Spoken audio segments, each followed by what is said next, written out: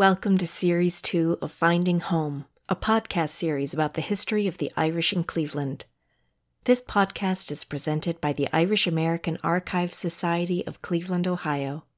Series 2 features interviews of Clevelanders talking about an array of topics relating to the history of the Irish in our city.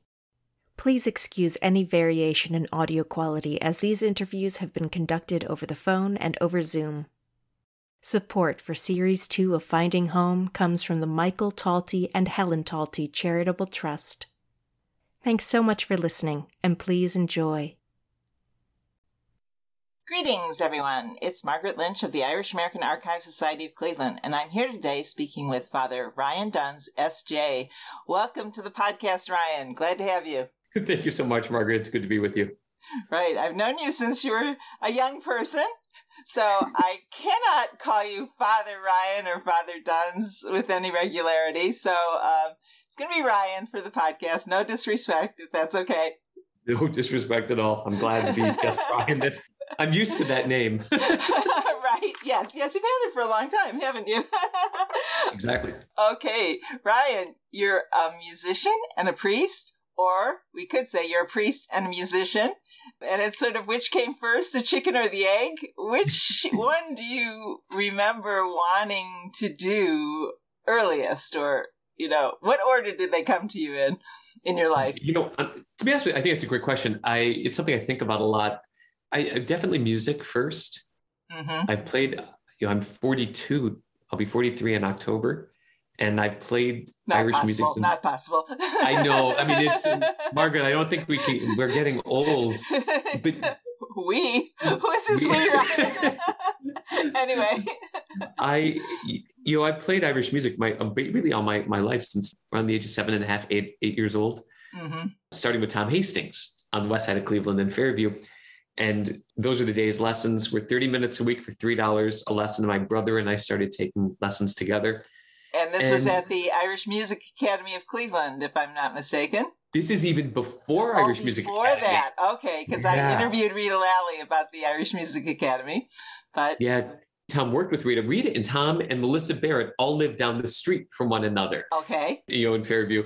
And Tom taught out of his house at the beginning. And then later, probably when I was 13, so about 5 or 6 years after I was playing, the Irish Music Academy came into existence. Mm-hmm. But, my siblings were all Irish dancers, and I...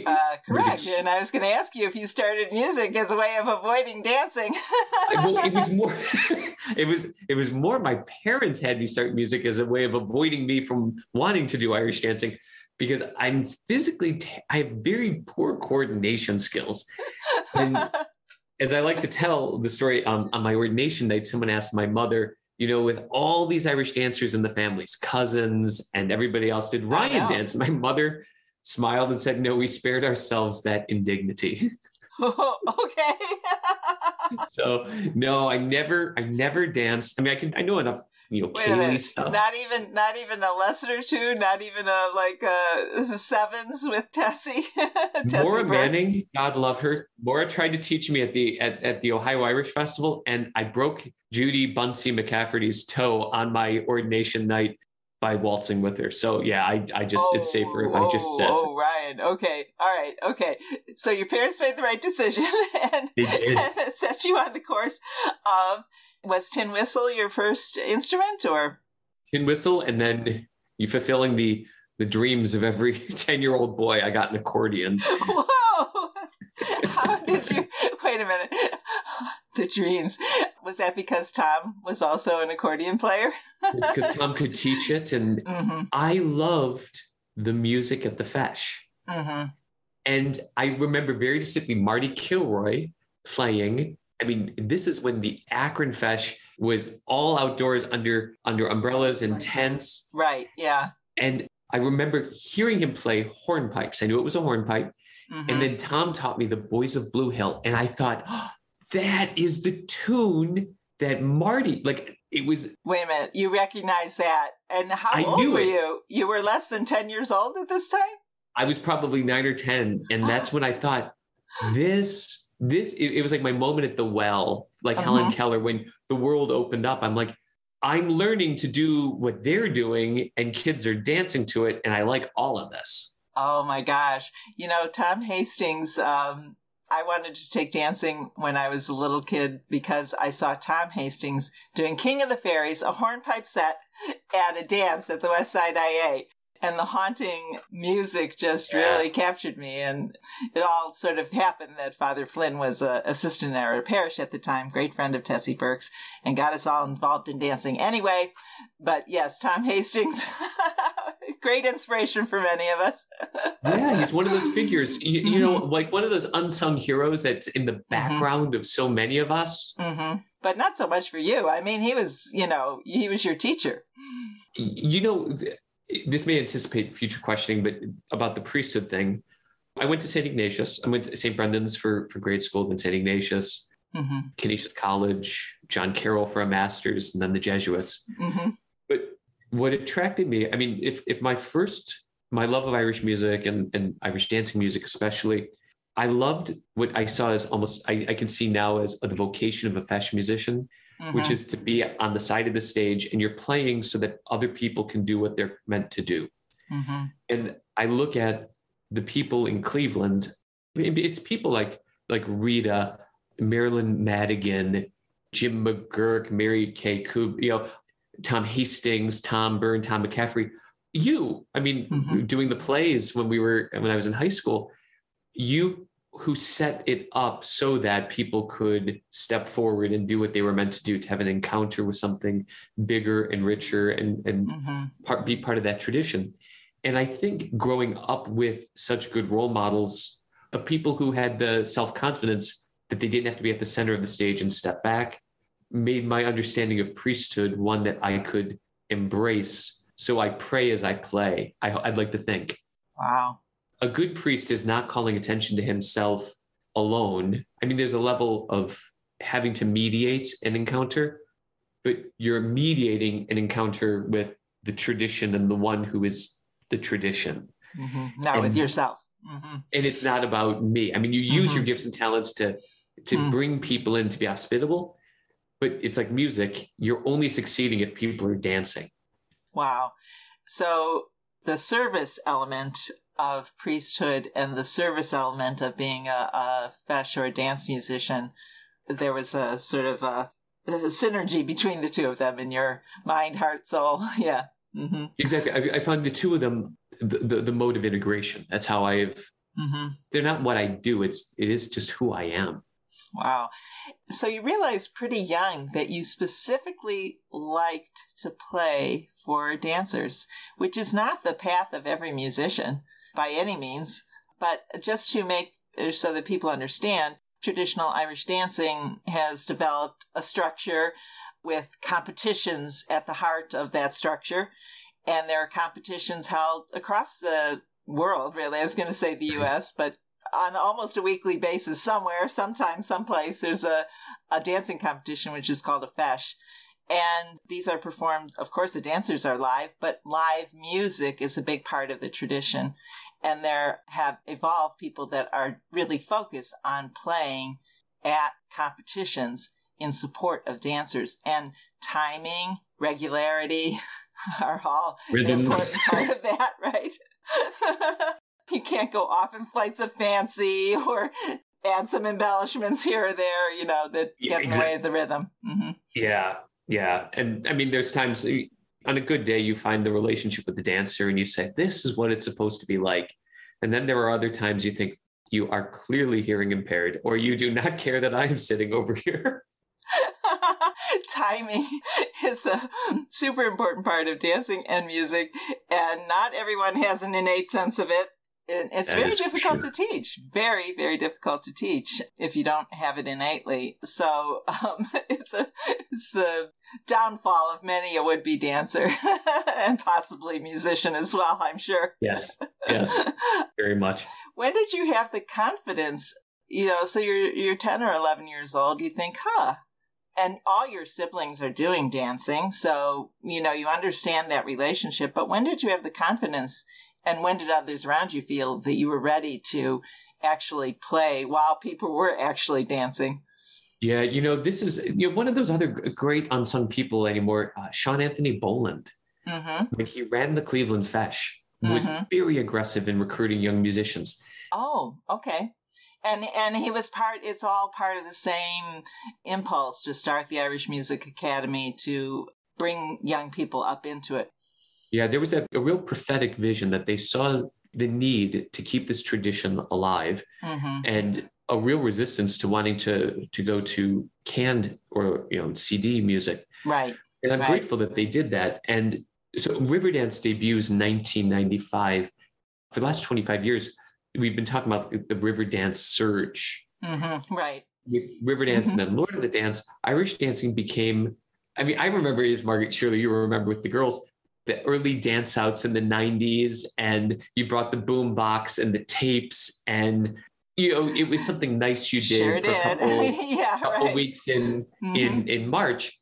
And then it got kicked up to this whole other level. So it just so happened that there I am, 18, 19, 20, Irish dancing has exploded in popularity. There are all of these Irish dancing competitions. And here I am, college kid who can play the accordion and likes to play for Irish dancers. I was suddenly I had jobs. Right. So you didn't play for Feshes while you were still in high school yet? Not really. Not to the degree that I would in subsequent years. Yeah, interesting point, because they could have gone to canned music. That'd be easier in so many ways, but they did not and still have not. Yeah, there used to be a certain, looking back at my own growing up years and my younger sisters, there were Feshes every once in a while, but really, literally, we could have gone to a fesh almost every week by the time my two daughters were graduating, but they were very committed to it. So, and we did not go to a fesh every week, but we could have. So where was what first fesh did you play at?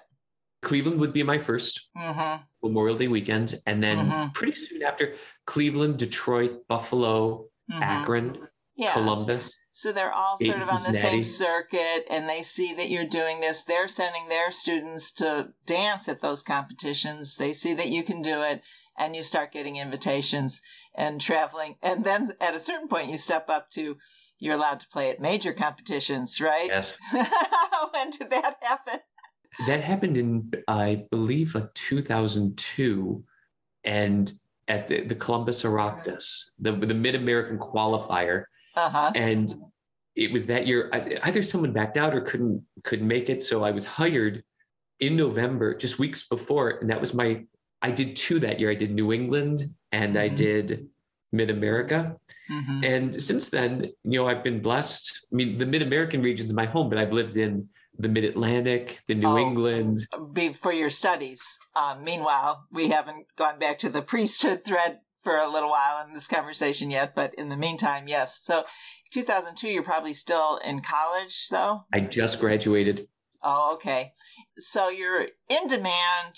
You've been bumped up to the big leagues. You're doing well as a musician. You're a good student as well, always have been. And when do you start thinking about seriously entering the priesthood? I was at John Carroll. I was playing music a lot. I was able to do a master's degree and I enjoyed it. I had great teachers. My undergraduate experience of the Jesuits, my high school experience of Jesuits. And, at that point, when you're playing at a fesh for 8 hours and you're playing lots of hornpipes and treble jigs and slip jigs and reels. You have a lot of time to think.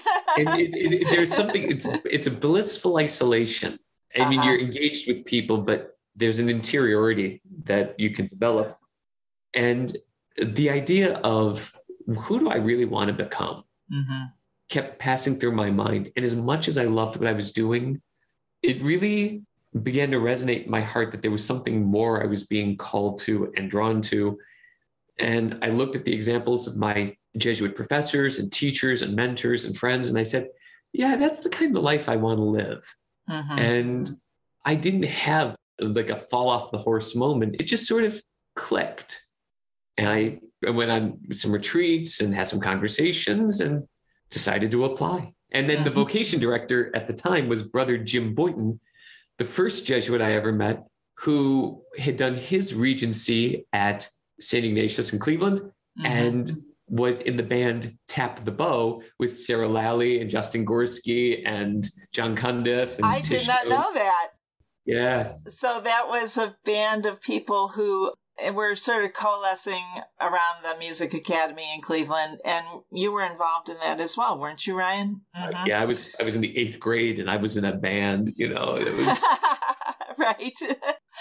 So, by some strange mystery of the universe, this person who had been in your life when you were quite young, you intersect with again at a critical moment, and kind of maybe gives you permission to think of yourself as both a musician and a priest. Jim's, great gift as an animator has never been lost on me. And I remember it was a Friday. I was going to Baltimore to play at a fesh, and I was upgraded on Continental Airlines. And I wrote to Jim and I said, "Hey, Brother Boynton, this is, Ryan." I put in parentheses, little one, which is what he called me because I was the youngest one in the group. In the Tap the Bow group. Okay. In Tap the Bow. And he wrote back really within 15 minutes and said, "Oh, this is great. I'm going to be in Cleveland on Monday." And on Monday, we met, and I thought this, there was the cynical side of me. Like, all right, I'm going to meet with him. I'm going to get this off my chest and be done with it. And then I'll go on and do my career thing. And it didn't get off my chest. It stayed deeper in my chest. And we went from there. What would you have done? Like, what would the career have been? It varies by day. I probably would have gone to medical school. Wow. Yeah, I think that's of what nurses in your family, a lot of people in the medical profession. Yeah. Yeah. I think so. There's elements of law that I'm interested in. Probably, I don't think I could have ever been just in business. No. Teaching, perhaps, maybe, but I think medicine, because I wanted to be a priest for the same reason I'd want to be a doctor, which is to help people. Right. That's the through line. But teaching, an important element, I think, was it significant that the Jesuits were a teaching order and an order of scholars? You have a sort of scholarly thread that we haven't really touched on yet as well. Was that an important part of your consideration of the Jesuits specifically? It was, to see them. The great exposure, of course, was in the classroom and seeing how they interacted with people, and then outside of the classroom and their humanity. I found deeply attractive, and certainly, of course, Ignatian spirituality. And they let me and encouraged me to ask questions and to be creative. I deeply value my teacher's willingness, and I try to emulate as freedom a teacher yourself, right? Yeah, to let people, they've got to own the material for themselves, and knowing a lot about something and actually knowing it deep within and appropriating it, two very different things. And they let me do that. So I'm probably more of an unconventional thinker, definitely an unconventional teacher. Unconventional person, right? I think I kind of broke a lot of molds, and not intentionally, but I'm comfortable with that. And I try to encourage others, like, just be yourself. And that's be who you've been created to be, and you can become what you're meant to be, and it'll be great. But we just have to sort of embrace that within ourselves. So the Jesuits offered you the broadest version of what that self could be, that also incorporated being a priest, right? As a way of life, it was incredible. It was exciting. It's been consoling and challenging. This is not the life any kid dreams of. Or any normal kid, I guess. But it's better than I could have dreamt. It so far exceeds my imagination. Every day is busy. I'm the assistant chair of the department. So I run the schedules. Director of undergraduate studies. And I'm a priest. We should stop and say where you are right now, because I didn't do a very good job of contextualizing what you're doing right now. You're at Marquette University. So I live in Milwaukee, Wisconsin, Marquette University. This is I finished teaching, and it was my 4th year here. I'm going up for tenure. Wow. Which is crazy to think, but I've been very lucky. I managed to publish a book very early called Spiritual Exercises for a Secular Age that came out of my dissertation. Co-edited a book. I co-wrote a book that we've been teaching to our first-year students, and then a raft of articles and book chapters and book reviews and all the stuff you do on the tenure track. As a professor, right? Being professorial and teach right. doctoral students. In the theology department. You have doctoral students, Ryan. Yes, I have. I'm directing one. I'm co-directing one. I will pick up, I think, a third fairly soon. In the last 4 weeks, I've done 3 doctoral qualifying examinations with students. Wow. Yesterday, we read chapter 1 of the dissertation that I'm co-directing. Working with undergraduate researchers, I'm in charge of the Jesuit Honors Society, Alpha Sigma Nu, which is why my voice is a bit impeded today, because we did a hot wings eating challenge with the university presence and provost. I might have seen a picture that you posted on Facebook of your facial reaction to the spiciness of those wings. I'm not a poker face at all. Right. And it's obvious. Like I do not tolerate discomfort very well. So you've got a very full life at Marquette with lots of different dimensions to it. Let's backtrack for a second, though, to talk about how you got there. Entering the Jesuits is a very lengthy proposition. You don't become a Jesuit in 4 years and you've done a lot of graduate work in lots of different ways and directions. Can you tell us a little bit about that scholarly journey? Sure. So after I took vows in 2006, I was sent to Fordham University, where I studied philosophy for 3 years. Following that, I lived in Detroit for 3 years. I taught at the University of Detroit Jesuit High School. Mm-hmm. And I taught philosophy, theology, Latin, ran student government. When I finished it in Detroit, I was sent to Boston College to do my theology studies. The summer before I left, I was with another Jesuit friend who kept telling me about this guy, Brian Robinette. He's like, Rye, you have got to meet this guy. He was teaching at St. Louis University at the time. He's like, this guy's amazing. He's such a good teacher. You two are like twins. Uh-huh. I arrive at Boston College, and who had just taken a job at BC but Brian Robinette. I take his class in the spring, and it became clear on the first day that we were more than compatible. Like I think by personality, we just we're on the same wavelength at all times, very relaxed. I'm more type A than he is, but just very like, hey, it's all good. We're going to have a good time. Let's have a laugh, do good work. And I was lucky. So as I studied theology, living and working at Boston College, my provincial gave me permission to apply to the PhD program in a year early before ordination. So I applied to one doctoral program, and then I started in 2014. So I was accepted at Boston College.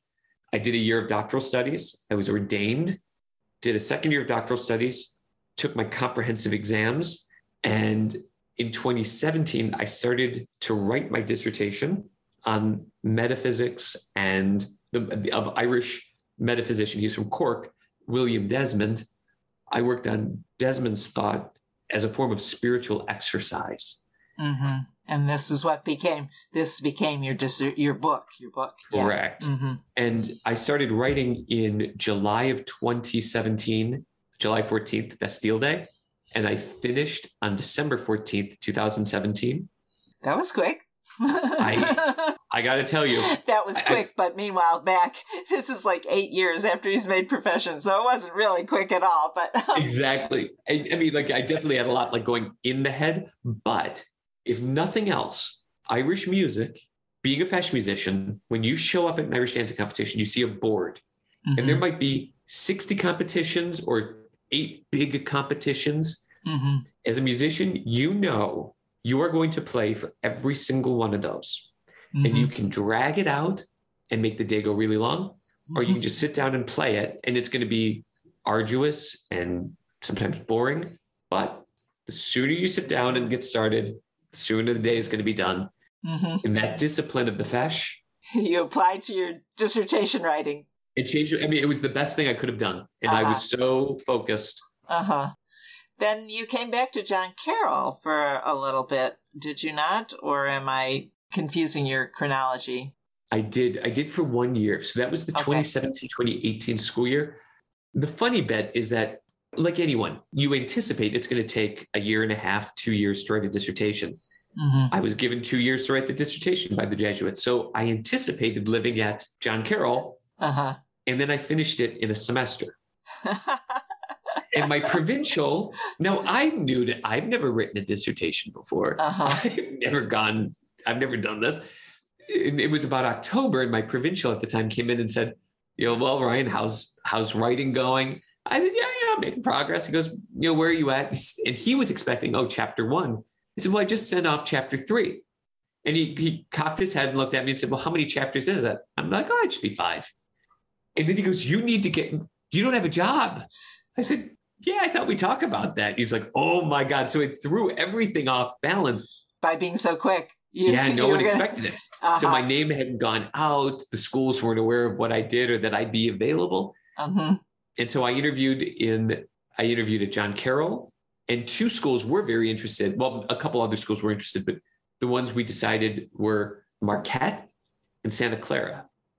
I interviewed at the same week. I went from Marquette. It was 5 degrees. It was in February. I came, spent the weekend, like Thursday, Milwaukee Friday. Milwaukee at its finest. I went to Marquette University, so I know. It could have been February. It could have been May. Who knows? Yeah, right. It's one long slog. It was so cold. Mm-hmm. I did the interview, went to the airport. I flew to San Jose, and I'm like, this is not normal. And I'm taking I'm taking off clothes in the airport. I get to Santa Clara, and it smells like oranges and roses. They're in T-shirts. They're on skateboards.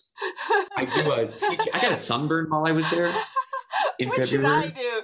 The gray, oppressive, or the sunshine and lemons and oranges? Yeah, obviously my ability to discern is terrible because I gave my teaching demonstration, and the kids they seemed to be really into it. And it was of all things, it was on Coleridge and Gerard Manley Hopkins and Tupac Shakur. And we were looking at poetry and how poetry works and the religious and theological implications. And I stopped at one moment. Wait a minute. Talk about creativity. There is the creativity. Yeah.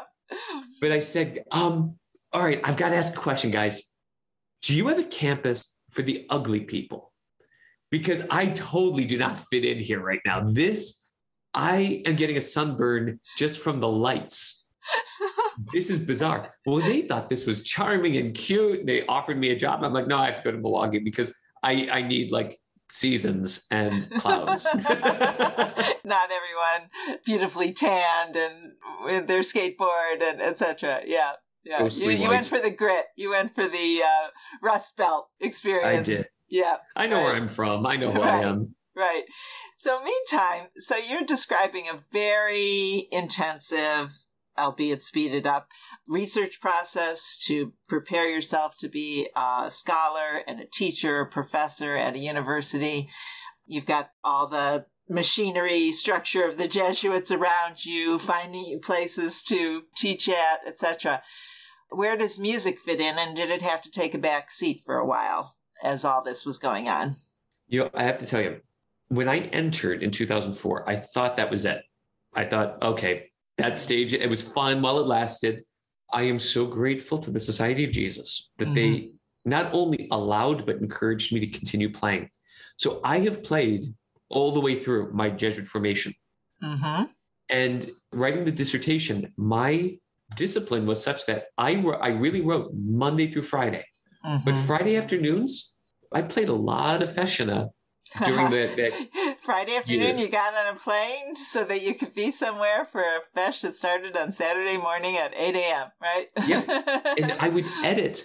I could edit my week's work on the plane. Wow. And so I would read and edit and stay engaged. And then on Sunday, I would read whatever piece of fiction I had at hand. Like I didn't think about the project. Sunday, the plane home was your fun day. Yeah, Sunday fun yeah. sitting. Right. Yeah.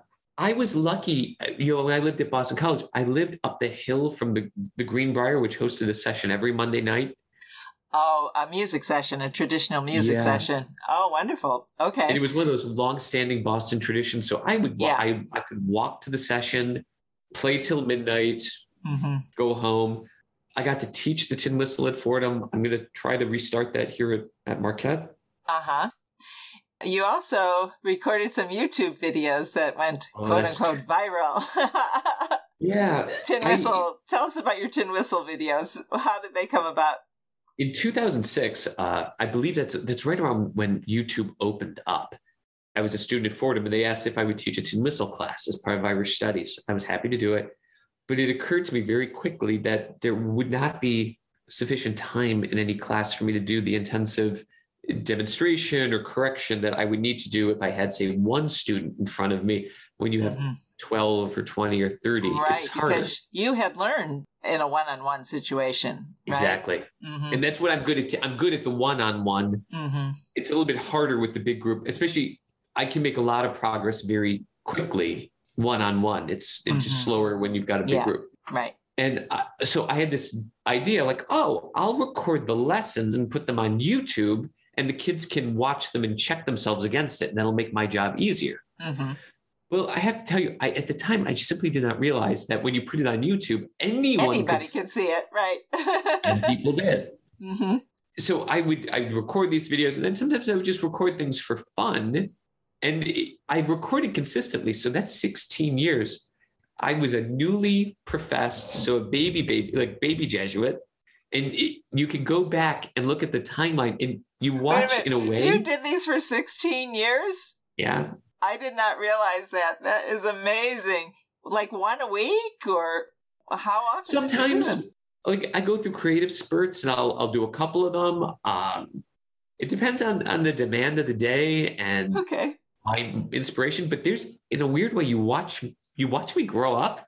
Because you see me at Fordham, you'll see me in Detroit, you'll see me in Boston, you'll see me in my other house in Boston, you'll see me in Cleveland, you'll see me in Milwaukee, you'll see me in Puerto Rico playing like while I'm on vacation. Like, I don't know, and this is tin whistle. So we talked about being a musician or being a priest, but there's the other fundamental question: are you a tin whistle player or are you an accordion player? Maybe even more fundamental. That one. I think at the end of the day, I'm a tin whistle player. The accordion is what I would be better known for, obviously, because I play so often for Irish dancers. Right. And a tin whistle is not viewed as a fesh instrument, a dance instrument.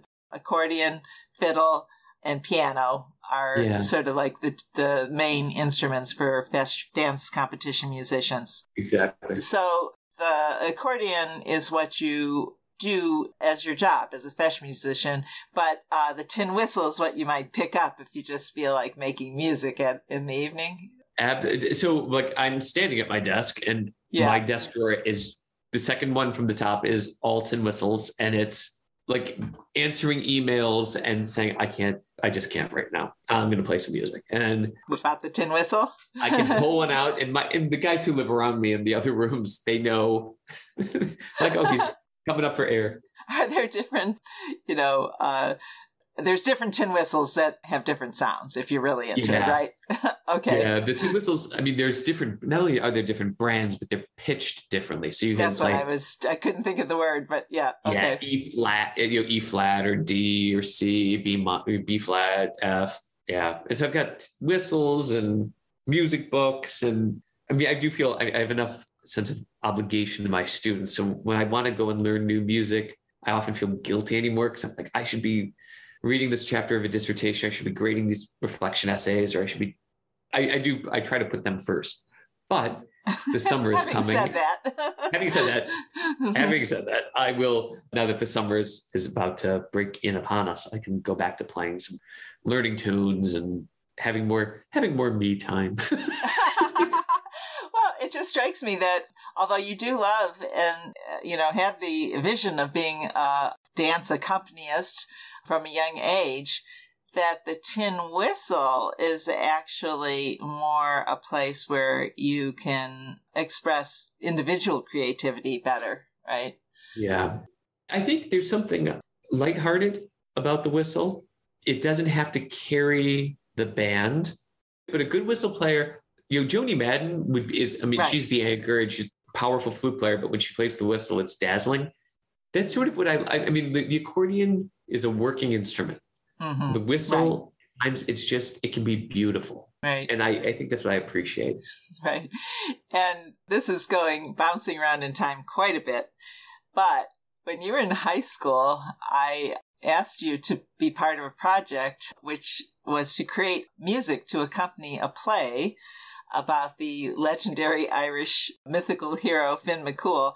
And it was Tin Whistle that you used to create the accompaniment. You were just maybe freshman or sophomore in high school when you did this, but had the ability to create sort of a musical framework for this short children's play.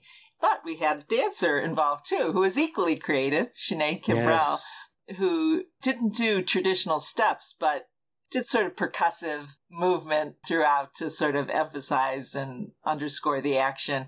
But you and she working together, and you were both high school students, had the creativity to create this without a lot of direction or guidance. I mean, I just think I said, sort of basically what we were looking for. But so you've had that creativity for a long time, Ryan. It's part and parcel of you. And then did you also create music for Crossroads Dancing? My play? Yeah, right. So, like anything, you can't plan to be creative. No. I look at that as that's the work of the Holy Spirit. Is it brings something out of you didn't know was in there, and it doesn't arrive. You can't snap your fingers and say now create, but you have to be receptive to it and say, no, okay, so well, let's try this out. And it's opening up a document, the Word document, and putting that first letter down and saying, okay, I'll commit to this. I don't know where it's going to go. Being open to the universe. I think you've been open to the universe through your whole life, Ryan. It's really amazing. And I was going to ask you how you balanced all these things, but you've been more or less telling us with a lot of discipline, for one. Yeah, I am lucky. I'm organized. I'm an organized person. I think some people look at me and think like, oh my God, like it's all over the place, but there's a method to it all. A friend of mine described me to a colleague once and said, with a credit card and a cell phone, you could run a small country. And that might be true. I can multitask pretty well. And I'm an extrovert. I enjoy being with people and getting to know them and hearing their stories. And I find energy in that. Right. And that's why you sort of take on, new things. You're the chaplain of the Ladies' Ancient Order of Hibernians. You mentioned Marilyn Madigan earlier, and I'm sure that she's the one who issued the invitation of the universe to join in. But it's all part of that sort of web of community that you're part of and help to create. Well, and when I look back at just Cleveland Irish, and again, bearing in mind that I've been privileged to live all over the place, we are the most interconnected people. I find the Cleveland Irish to be spectacular in their, not just certainly their fidelity to one another and to their religion in many cases, but just the way that their generosity toward everything that involves preserving their culture. And they just don't fixate on one thing. They sort of see it as all encompassing, a totalizing vision. And they're really good at, showing up at events and supporting and inviting and creating a sense of broad community. And I love that. I deeply, deeply appreciate that because it's where we come from. And that's something I feel empowered, having seen it done, to go and do likewise. And even though you're not living in Cleveland, you're still part of it. One of the iconic pictures of the 2017 St. Patrick's Day parade, and we were able to incorporate it at the last minute into our book, published in 2017, of the history of the parade, is of you playing the tin whistle on the altar at St. Coleman's Parish at the end of the St. Patrick's Day Mass. So you're there. You're part of the story. Like what an amazing event that was. That I had been, the story is Danny Chambers called and said, hey, would you be willing to do this? And then the Bishop Thomas wanted to do it. And of course, I cannot trump a bishop. Right. I could probably beat him in a race, but I can't get him in hierarchy. And the night before, I was sitting in my sister's spare bedroom on Dartmouth in Cleveland. And Danny called. He's like, hey, where are you? I'm like, I'm at my sister's house. Do you want to do mass tomorrow? Because the bishop's got the flu. Whoa. And so there was no notice. There was no notice at all. I was like, so of course I said yes. Went, and it was amazing. It was amazing, right? I happened to such be an the honor. co-chair of the parade that year, and so had a front row seat, which I would not normally have. And Roger Weiss was the Grand Marshal, so it was quite the occasion. But we're very blessed that you're still part of our community, Ryan, and proud that we were able to contribute to your development. I'm going to tear up, possibly. Oh.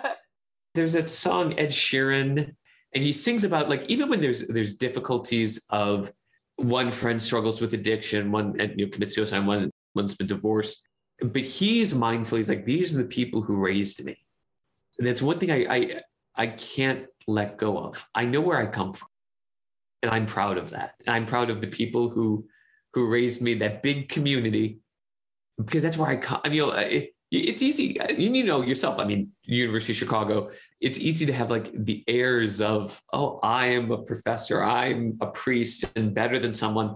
At the end of the day, I'm a kid from Cleveland who plays the accordion for Irish dancers and gets to pray with others. I mean, that's kind of my self-identity. It's not very lofty. We're very proud of you. We're very proud of you. Thank you very much for sharing. My pleasure. Your thoughts, your talents. We're very proud of you. Thank you, Margaret. It's so good to be with you today. Mutual. All right. Bye-bye. Bye-bye.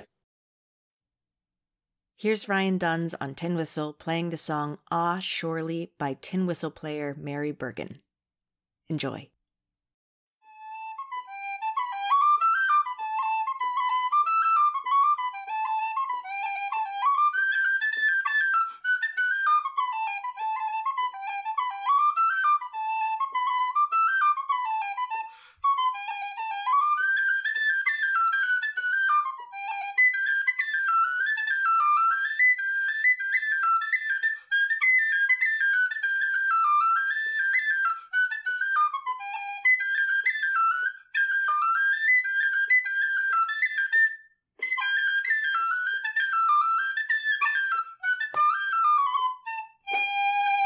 Yeah, I think you get the idea. Thanks for tuning in, and God bless. Thanks for joining Finding Home, the Irish American Archives Society's podcast series about the history of the Irish in Cleveland. Find more on the IAAS website at irisharchives.org. The Irish American Archives Society is a nonprofit organization whose mission is to research, present, and preserve information about the history of the Irish in Cleveland. Thank you for listening.